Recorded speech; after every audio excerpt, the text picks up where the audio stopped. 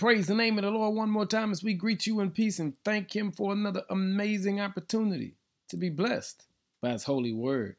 Our word for the day is the plans of God. Exodus 14 verse 16 says, "Pick up your staff and raise your hand over the sea. Divide the water so the Israelites can walk through the middle of the sea on dry ground." God has a plan for each and every one of us, and sometimes His plan seems unrealistic.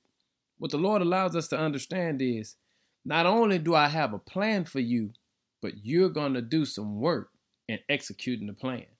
I'm going to use you to bring the plan into fruition.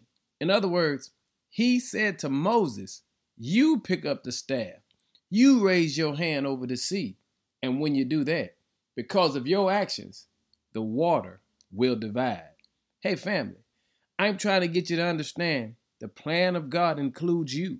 You have an active role in participating in your deliverance. So on today, I need you to pick up your staff. I need you to raise your hand over the issue and watch the Lord part the sea for your life. You've got to do the things that God has given you to do so that you can see what God has already instructed to be done. It's the plan of God. Let me read it to you again. Pick up your staff. Raise your hand over the sea. Divide the water so the Israelites can walk through the middle of the sea on dry ground.